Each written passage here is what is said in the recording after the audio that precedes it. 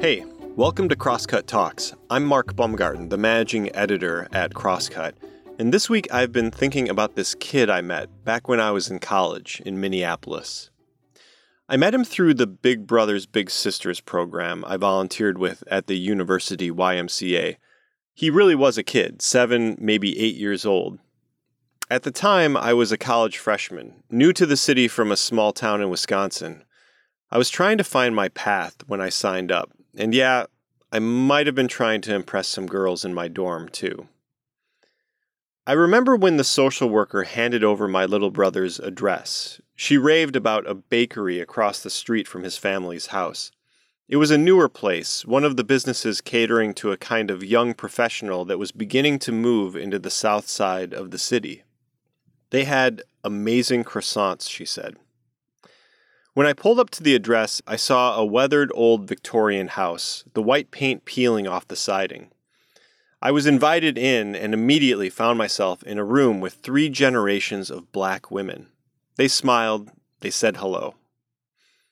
Then, after a few awkward minutes, Mom brought my little brother out, and soon he and I were on our way to the local Y to play basketball.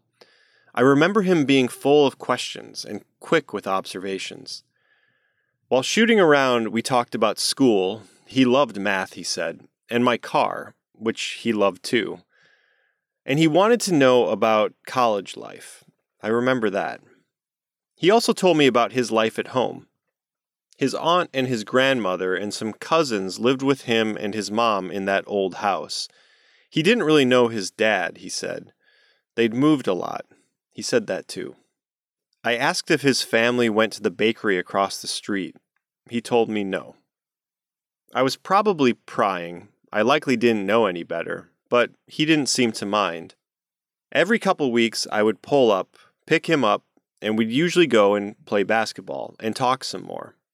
Then one day I pulled up and the house was empty. I called that social worker at the Y. After a few days, she called back.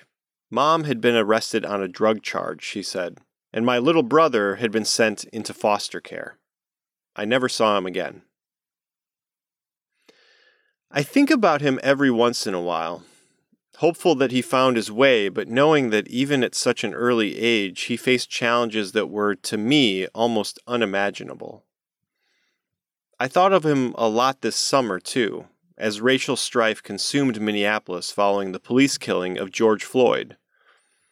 And whenever I think of him, I also automatically think about that bakery. It's a place that I sometimes visit when I return to the city, and each time I look across the street at that old Victorian house, now bright with a fresh coat of paint.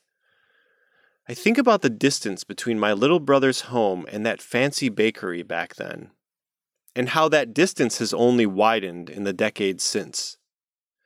Gentrification has taken a firm hold on that neighborhood, and as I was reminded this summer, Minneapolis appears to be more divided than ever. This week I'm talking with Tarian Williamson, an associate professor at the University of Minnesota, about that divide, and how ignoring the life of Black Midwesterners prevents us from understanding the problems at the core of our nation's racial crisis, and recognizing the joy that persists in these communities despite that crisis. Then, later in the show, I'll bring Crosscut reporter Emily McCarty on to talk about the challenges facing college towns in the COVID era. And I've got a couple programming notes here. Next week, I'll be speaking with Elie Mystal, the justice correspondent for The Nation. We'll be talking about the battle over the U.S. Supreme Court and whether packing the court is a good idea for Democrats. If you have questions for Elie, email them to me at talks@crosscut.com. And don't forget our live event on October 28th. I'll be talking with Nicholas Kristof and Cheryl Wu Dunn about their latest book, which I'm reading right now, and it's good. For more information and to RSVP for that event, go to crosscut.com/events. Okay, on with the show.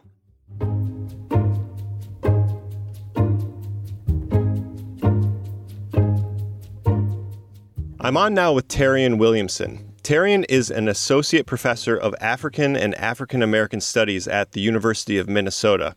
She is the author of Scandalize My Name, Black Feminist Practice and the Making of Black Social Life, and is the founding director of the Black Midwest Initiative. She's also the editor of a new anthology called Black in the Middle, an anthology of the Black Midwest. The collection, which is largely made up of poems and personal essays, centers the lived experiences of Black Americans who live in the Midwest and the Rust Belt. The result is a picture that is both more vibrant and more complicated than the one often presented in mainstream American media. Williamson is a part of that picture. She grew up in Peoria, Illinois, which is best known as the hometown of comedian Richard Pryor.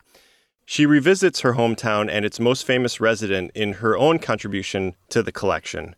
She writes, "If you believe the rhetoric about the inner city, which would suggest that financial insecurity and boarded-up homes and broken-down schools and food deserts and the criminal element and chronic joblessness means that we don't have joy here, or that we don't have self-love here, or that we don't have fellowship here, or that we don't have scholarship here, or that we don't have safety here, then, as the wino said to the junkie in a certain Richard Pryor skit, that shit done made you null and void."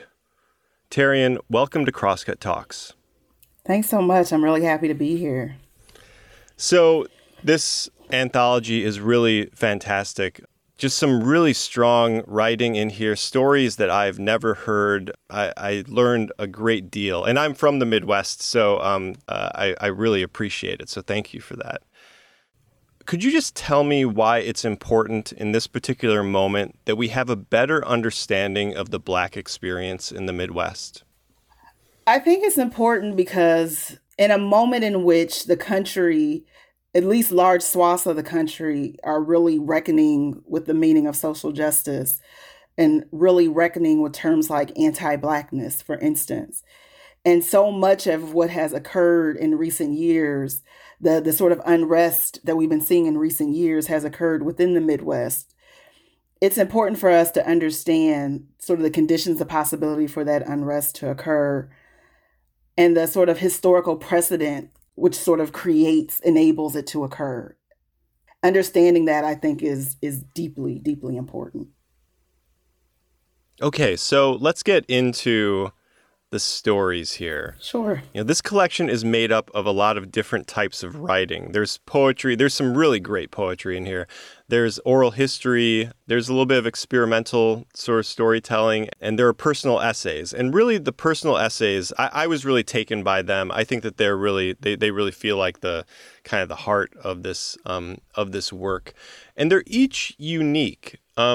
You say that every town in the Midwest is unique, and we make a mistake when we sort of paint them with the same brush. Right. But they do have certain things in common. There are themes that keep popping up in these stories. I can think of a few things. Rivers. So there's a lot of river cities in here, and a lot of relationship with water. There's manufacturing, auto plants, like really, that blue collar work. And then, of course, there's segregation that runs through just about every piece of this anthology. So while recognizing that every city is unique and every experience is unique, how do these common elements shape the Midwestern experience for Black Americans? I think it's absolutely right that there are commonalities, and there are important commonalities, which sort of is why it's important to talk about the Midwest at all. Because industry is so significant to the story of the Midwest, for why it looks the way it does. And industry is also really important to the conversations about why so many Black communities are under-resourced now, why so many Black communities are in some ways dilapidating physically, like literally like buildings falling apart. Why so many communities are economically distressed, because they are tied to what's happening with industry and the leaving of industry within our community. So that absolutely is one of the things that binds so many of the stories together. And then that is also connected up with things like segregation, right? So the way in which industry and manufacturing operate are actually deeply tied in with race. Last hired, first fired, for instance. And part of the impetus for this book and part of the impetus for the Black Midwest Initiative are to talk about the correlation between those things, talk about the correlation between manufacturing and industry and the leaving of manufacturing and industry and how that affects racialized communities. And it turns out that all of that then does have something to do with rivers, right? Because so much, the reason why Peoria gets built up in the way in which it does is because it's on the Illinois River. And its proximity to water and to the river is what makes it sort of one of these sites of heavy manufacturing. It's reason why factories like Caterpillar end up there. All right. And so the relationship to water is not accidental either. To rivers is not accidental either. And what I find interesting personally, which is sort of related to this and sort of not, in thinking about water and rivers, is part of the kind of narrative around the Midwest and Black Midwesterners in particular is about a kind of lack of a kind of cosmopolitanism that you have on the coast, for instance. Right. And there's some ways in which I think about that as being connected up to one's capacity to be near like large bodies of water, like oceans, for instance. Yeah. And so like what it means to be landlocked, I think has something to do with all of this as well, right? To not have access to things like oceans, to not have access to things like passports, to not be cosmopolitan, right? All of those things I think are related to each other. The thing that this collection also does, and one of the things that many of these stories have in common, is a look back on a time in the Midwest when Black communities were, where I would use a term like cosmopolitan. These were sustainable Black communities where, there was a sense of ownership, where there was sort of prosperity. I really, my mind goes to Black Wall Street in Tulsa, which I think that many more Americans are aware of now after The Watchmen sort of put it center stage. And I'm thinking about an essay by Michelle Johnson, which goes into great detail about the Black community in Kalamazoo, Michigan. And I'm just thinking about these spaces and how in this anthology they are spoken so much of in the past tense. And of course, gentrification, other forms of displacement have changed many of these spaces, have dismantled them in some cases. And I wonder, what is the state of Black space in the Midwest right now? That comes up a lot, right? The kinds of storytelling that Michelle does really beautifully in that essay. Is I think many of us have just lived it. We've witnessed it, right? When I go back home, I can just see, it's very clear to me the ways in which disinvestment has occurred. But I also, and it's always been that way. It was never sort of not that way. It's always been an under-resourced community. But it becomes really visible on the landscape, the ways in which that disinvestment has deepened and has further eroded sort of the infrastructure of the community. And so it looks like the kind of vacant and dilapidating buildings that you see for instance, in like ruin porn, right? That you see. It's the schools that the elementary school that I went to, which is this huge, once very beautiful building that is now this big, scary sort of hulk of brick in the middle of a street. That was once a really thriving community. It hasn't been erased, but it's at least been displaced to some other place. And so I think that sense of loss or displacement consequently shows up quite a bit in the book. And, maybe some of that is generational, but there is very clearly something that's happening in our communities. The south side of Peoria looks like the west side of Chicago, which looks like, a lot of what Gary looks like. These older factory towns. It's really clear that there's been a formidable amount of displacement that shows up in in the communities, and really in ways that can be really painful to see, even at the same time that when I go home, for instance, there's still a lot of joy there because I remember, the parade that happened down X Street, or I remember sort of hanging out in this park with my friends, right? Like there's still the joy of those places and those memories, but it's still a hard thing to see the ways in which the community has fallen into a lot of disrepair. And I think you see that in so many communities throughout the Midwest. And that's part of what I think people are responding to in some ways in some of the essays. It's a difficult line that you're walking, right? To really be aware of this disinvestment, sort of the degradation of these particular communities, while also elevating this idea that there is joy here, that there is complexity here, that it's not all, as you said, ruin porn. And I wonder for you, what piece in this collection to you really sums it up? That tension between recognizing the difficulty while celebrating the joy.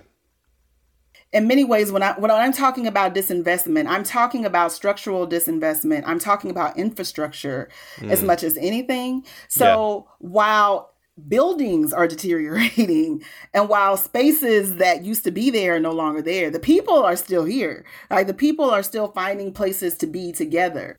The joy in that community, a community that is richer than and more than any of these buildings, continues to exist, even if it gets displaced into other kinds of places. So that's where so much of the sort of joy and fellowship lies, I think.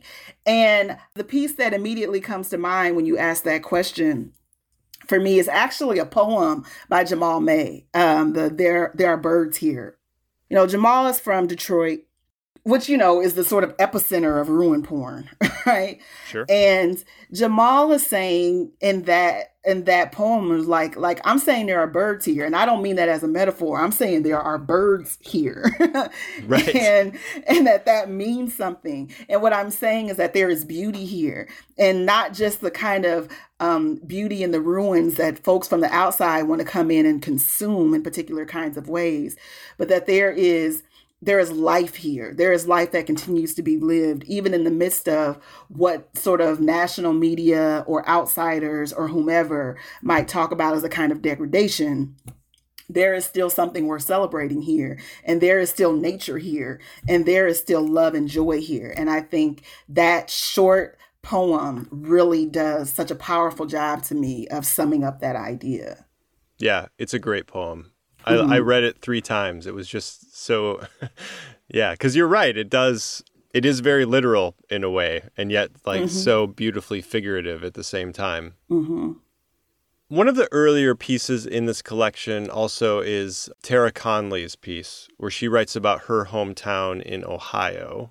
And, one of the things that she says in there that kind of struck me when we're talking about sort of the media's portrayal of the Midwest is that for the last 4 years, white Trump voters have been overrepresented in national news media whenever we talk about the Midwest.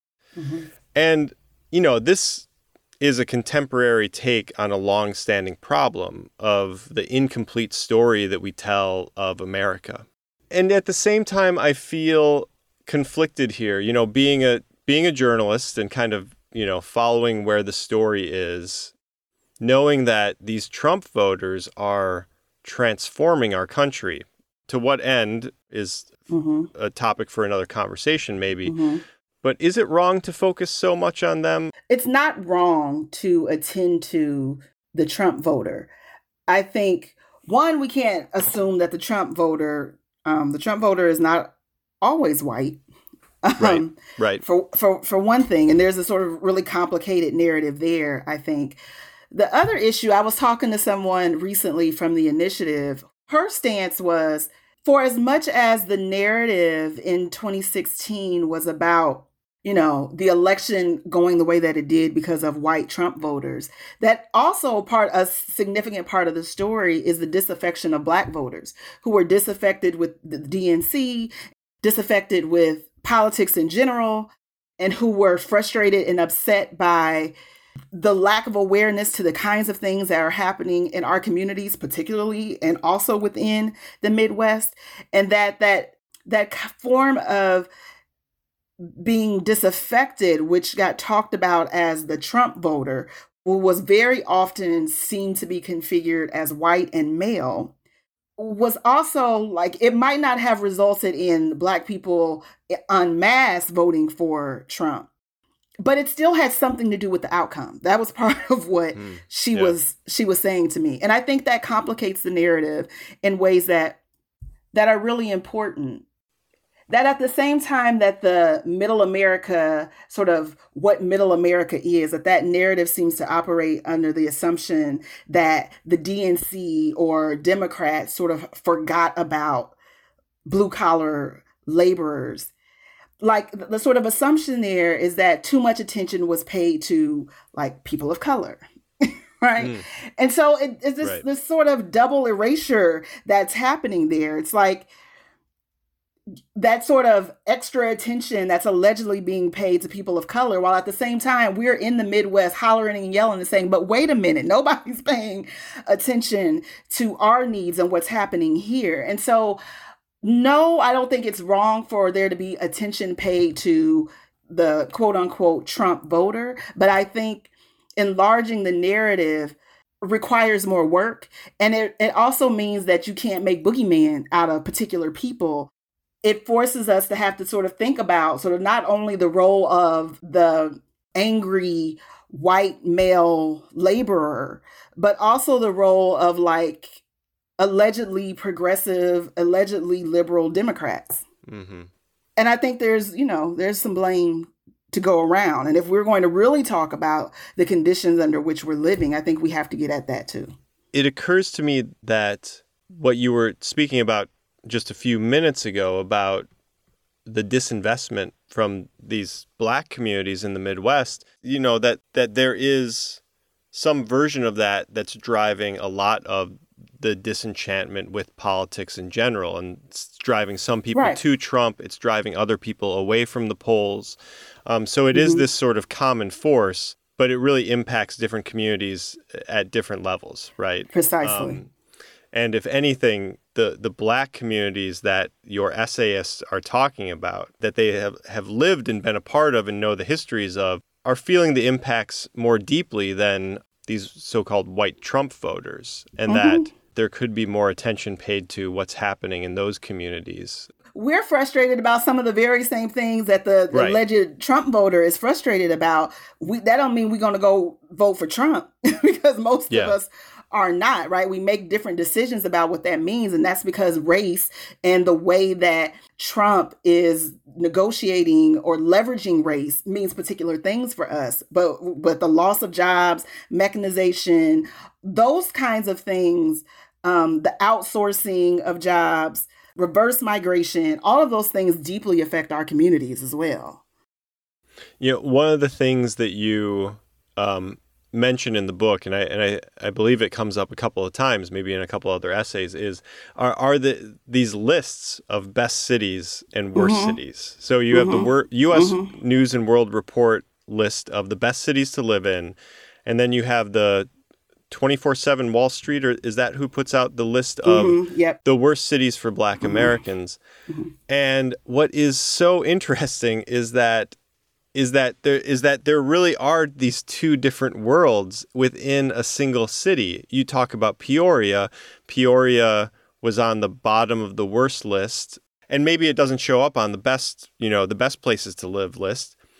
But then you have Minneapolis, which is number 9 on the worst places for Black Americans to live, and number 6 on the best places for Americans to live in U.S. News and World Report. And so when George Floyd is killed and that horrible video comes out and people see it and they see Minneapolis, they think Minneapolis is a good place to live. How could this happen in Minneapolis?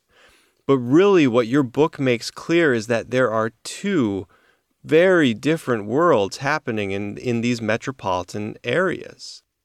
The Twin Cities, I want to say in the last iteration of the list, they might have been even as high as sort of number 4 on like the worst of list. But the Twin Cities always show up high on the livability indexes. Like, this is a great city where one should live all the time, like very high on those lists. And then Peoria was recently named, I think Forbes or one of those places did a list of like the best cities to live in post-pandemic. And Peoria showed up on that list. Again, at the same time that Peoria shows up as one of the worst places to be a Black person, where it has the like number 1 highest rate of school segregation in the country. And so as a person who has lived in these communities, I live in North Minneapolis now. I'm from Peoria. I lived on the south side of Chicago when I was an undergrad. I worked on the west side of Chicago. It's hard for me not to walk away with the feeling that like what it means to be a livable city, or what it means to be an all-American city, which is an award that Peoria received in like 2013, for like inclusive civic engagement. So, what it means to be an all-American city or a livable city is to be like necessarily hostile to Black life. And when you don't include the narratives of communities like mine and Black people and other marginalized populations, when we're talking about the Midwest, to the extent we talk about the Midwest at all, it just totally occludes that experience. And so the question becomes, livable for whom? Who becomes the sort of central characters for whom we talk about like the best of and the most livable, and who gets erased? And those lists, however important they may or may not be in the grand scheme of things, they do a particular kind of work that Black folks are used to happening to us all the time, which is a kind of erasure from consideration. We're not being considered when you're making these lists of what is livable, because there's no way you can include the Twin Cities if you're looking at the kinds of disparities that exist amongst people of African descent and white folks in the cities, right? You would have to sort of calibrate the list very differently. And when those lists continue to perpetuate, it's a certain kind of myth making. It's no wonder people think, that all that happens in the Midwest is like corn and steel and blue collar white folks and cheese, right? Right. And then to the extent that the Black folks in the Midwest get talks about, it's Detroit and Chicago, and in Chicago it's gun violence, and Detroit it's dilapidation, right? Until water crisis happens in Flint, and then maybe we're talking about Flint too, right? But the narrative has to be deeper and longer, or otherwise you end up with the very thing that I feel like you're gesturing toward. There's just a particular kind of vacuum that exists. And part of what I think this book is trying to do, and what the Black Midwest is trying to do, is fill the vacuum in some ways. All right. That's Terrian Williamson. She is the editor of a new anthology called Black in the Middle, an anthology of the Black Midwest. You can get that book at any place you buy good books. Terrian, thank you so much for coming on the show and for giving us a little bit of perspective. And thank you for putting together this collection. It really is excellent. Thank you. I really appreciate you having me.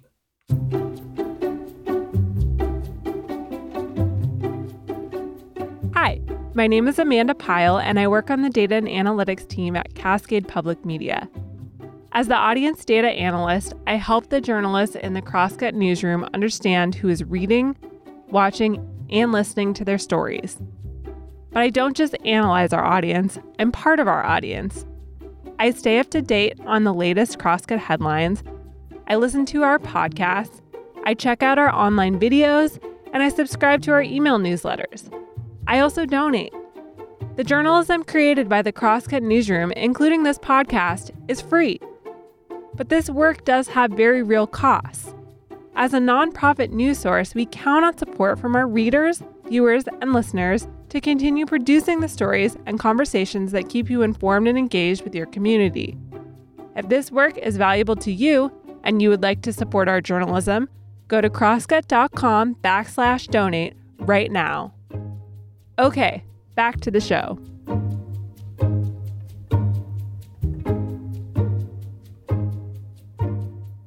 I'm on now with Emily McCarty.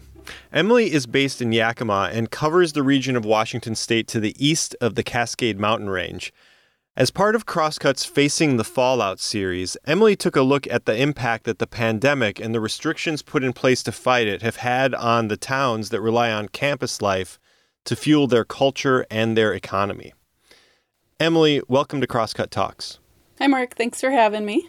So the story, you start out in Pullman, Washington, which is home to Washington State University, the Cougs. And can you tell me, in a normal year, what does Pullman look like on a Saturday afternoon in October? Yeah, so it's not a normal looking Saturday afternoon like in cities that aren't like Pullman, right? There's crimson and gray everywhere. You don't see any other colors. There's RVs. They're all tailgating. Everyone's drinking and loud and boisterous. Everyone's super excited for the huge WSU football games, of course. And there's people milling around. They're all walking around in their colors and their Coug gear. And yeah, it's just like nothing like you've ever seen unless you visited Pullman during football season. So what does it look like in Pullman now? Right. So obviously with COVID, everything has changed towns across the world, but it's really made a huge difference for Pullman and WSU because they're severely restricting housing to 15% capacity just for students who absolutely need to be there out of necessity, don't have housing anywhere else. The football games have been canceled. They're all online classes, except, again, for severe necessity. And they've been that way since spring break after Inslee's stay-at-home order, and they ordered classes all online as of last school year after spring break. So, students are still there. They're living in off-campus housing, or those very few that are on campus. But, I talked to Bob Cady, who owns the Coug Bar, which is a staple. It's been in Pullman since 1932. And he said, the foot traffic, he's counted it before in a day, which can go over 1,000. And, now it can be a dozen or, under 100. So it's drastically changed the way his business looks just from looking out his windows. Well, you talked to another business owner named Tony Poston, and I thought it was really interesting what he had to say just about not only how this is impacting his business, but how it's impacting his life. Can you tell us a little bit about Tony? Yeah, so Tony described a really interesting scene to me. So he has spare bedrooms in his house in Pullman that he names after his friends who are alumni. He went to WSU, he's a Coug. And they would come on the weekends, a lot from Seattle, and stay in the bedrooms that were named after them. I mean, this football season is a huge deal to people like Tony. They would come over and go to the football games together. He told me how he'd walk through all the tailgaters. He'd walk through town. He'd go to the Coug and get a beer. And then he would end up at his merch store. So his business is College Hill Custom Threads, and he does collegiate apparel, among other things. And he would go to a store. He would see all the alumni that he went to school with, see all the new students, all the parents. So his life has completely changed. His friends aren't coming over. They're not staying in the house because of COVID. His brick and mortar, he only has one. It closed. It was on campus to sell all that merch, all that Coug gear and apparel, and that closed. Obviously, there was no one on campus. So it's completely changed.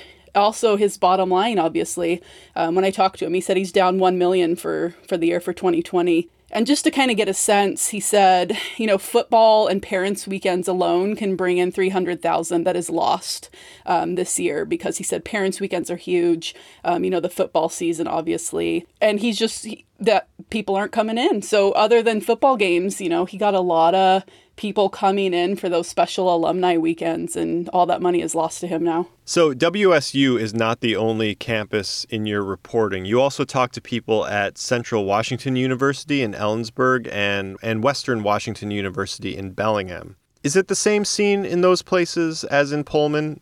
I would say Pullman has taken a more drastic hit. Central Washington University in Ellensburg, students, faculty, and staff make up around 75% of the entire town's population. But they are unusual in that they are doing hybrid classes. So they're doing in-person classes as well as online. About half of their on-campus housing is going to be filled up. So while they're doing social distancing in the dorms, about 2,000 of the 4,000 beds are going to be filled up with students. So it's looking a little different for Ellensburg. They're having more of the students come back to live in housing and to take those classes in person. And for Western Washington University in Bellingham, students make up less than 20% of the town's population. So when I talk to businesses there, they're definitely taking a hit, and they're seeing about a third in the normal amount of dorms compared to last year. But they're also doing online classes. But because their student population makes up a smaller portion of their population of Bellingham, they're not taking a huge of a hit as Pullman is, which is really kind of seeing devastating results. Okay, so we know you've given a really good overview of what the kind of the current economic landscape is in these towns. You know, the hope is that at some point we can return to some semblance of normalcy. You know, there'll be a vaccine, students will be able to be in class again, football will continue. But what are the long-range economic impacts here? How is this single season or single year changing the outlook that the business owners and the people in these towns have? Yeah, and just to provide a little bit of context in general for things, what things look like for restaurants, for example. So I talked to the Washington Hospitality Association, and their CEO predicted that 35% of full-service restaurants are going to go out of business in the next 12 months. So for that's in like across the board throughout the state. That is across the country, right? So I was talking to him specifically about a restaurant called the Red Pickle in Ellensburg, which is a great little startup that started in a red truck, which his kids called the Red Pickle. That's how it got its name, and went on up to a full-service restaurant in a brick and mortar. But, that's really scary to think about a third of all restaurants going out of business. And for college towns that really depend on a lot of traffic from parents, especially coming in out of town, like what I heard in Pullman, and alumni coming in, they go to the bars, they're on vacation when they come into town, they go out to restaurants and eat. And to think that all those restaurants, a third, are going to potentially go out of business without, more federal assistance in the next year is really scary. And, another interesting business I talked to was Holly Huffman is in Bellingham, and she's a city council member as well as a small business owner, and she owns a live venue called The Shakedown, as well as a bar and a pinball lounge, which is a lot of people know, called The Racket. But she's at 20% of normal sales, and, she's part of a National Independent Venue Association, NIVA, and they're actually trying to pass legislation because they estimate 90% of all their members will permanently shut down if they don't get more federal assistance. So, Holly is pretty terrified. She talks about how important music is to her life and to the students there going to live shows, and how important that is culturally to have independent venues in small towns like that. And, she's completely shut down. They're doing bar food to go, but as we know, that's not, there's not a lot of desire for bar food to go. She's really struggling at 20% of her sales. And a lot expressed to me, without a next wave of federal assistance, whether it's more money for the economic injury disaster loans, the EIDL, or the Paycheck Protection Program, or other forms of grants or loans, they expressed real concern. They were pretty scared. They said community help in the form of gift cards is great and it's heartwarming, but that doesn't really make a big difference to their bottom line. They really need large amounts of money to pay those bills coming in the forms of federal assistance. I talked to businesses who talked about there's regional economic loans, but they don't have a lot of money. That might be $1,000, $2,000, $3,000. So they all really expressed a need for federal assistance, and basically they don't think they can stay open, the ones that I spoke to, without federal assistance. It's too expensive to run a restaurant when you have, 20% of sales. As we know, restaurant being in the hospitality industry is scary enough as a business owner, a small business owner, and they were really scared to not know what's coming next in terms of federal relief. So all this pain and economic contraction has a purpose, right? Which is to contain the virus. And I wonder, you said that students in Pullman are returning. I think the estimate was 60 to 70% have returned to town, even though their classes are online. You have some students returning to these other towns because they're having some in-person classes. But I wonder, are the students doing their part? Are they following the public health guidelines here? Yeah, and I should have brought up the article. I saw a great article recently about how we're really blaming students and parties. Really, it's not a lot their fault. You know, a lot of students are working in hospitality industry and they have roommates. They can't afford rent in a college town on their own. And, you know, students are, while we're seeing student transmission in college towns, it's because it makes up a large portion of their population. So we really got to look at relativity when it comes to, you know, kind of pointing fingers at these students who are working, you know, minimum wage jobs where a lot of people are coming in. You don't wear a mask when you come in to eat and drink, right? A lot of those people are getting exposed because they aren't wearing masks, like, you know, in a grocery store where you're required to wear them. They're really exposing themselves a lot more when they go to work. And, you know, what I thought was really interesting, several of the business owners expressed that transmission of the virus was scarier to them than their business closing. I mean, just to hear that, I mean, that is just really kind of puts a lump in your throat to hear them say that. You know, they care about their community so much that they're really scared about transmission in their towns. Bob Cady, owner of the Coug Bar in Pullman, he does temperature checks. He does mandatory customer logs when people come in, where they write their name and their phone number when they come in so that they can do contact tracing through the health department if they need that. And he said, you know, if people don't want to do it, that's not the type of customer we want. You know, I don't want to put my workers at risk who are mostly college students and risk their health and their lives.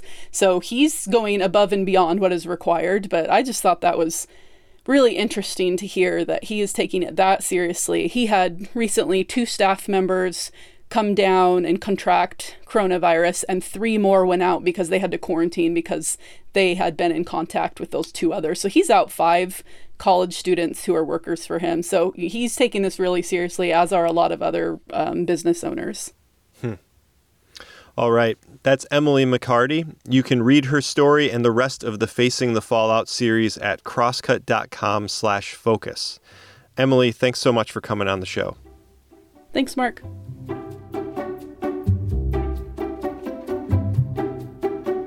And that's it for this week's episode.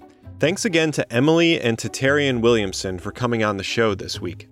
The episode was engineered by Rusty Bacall and produced by Jake Newman.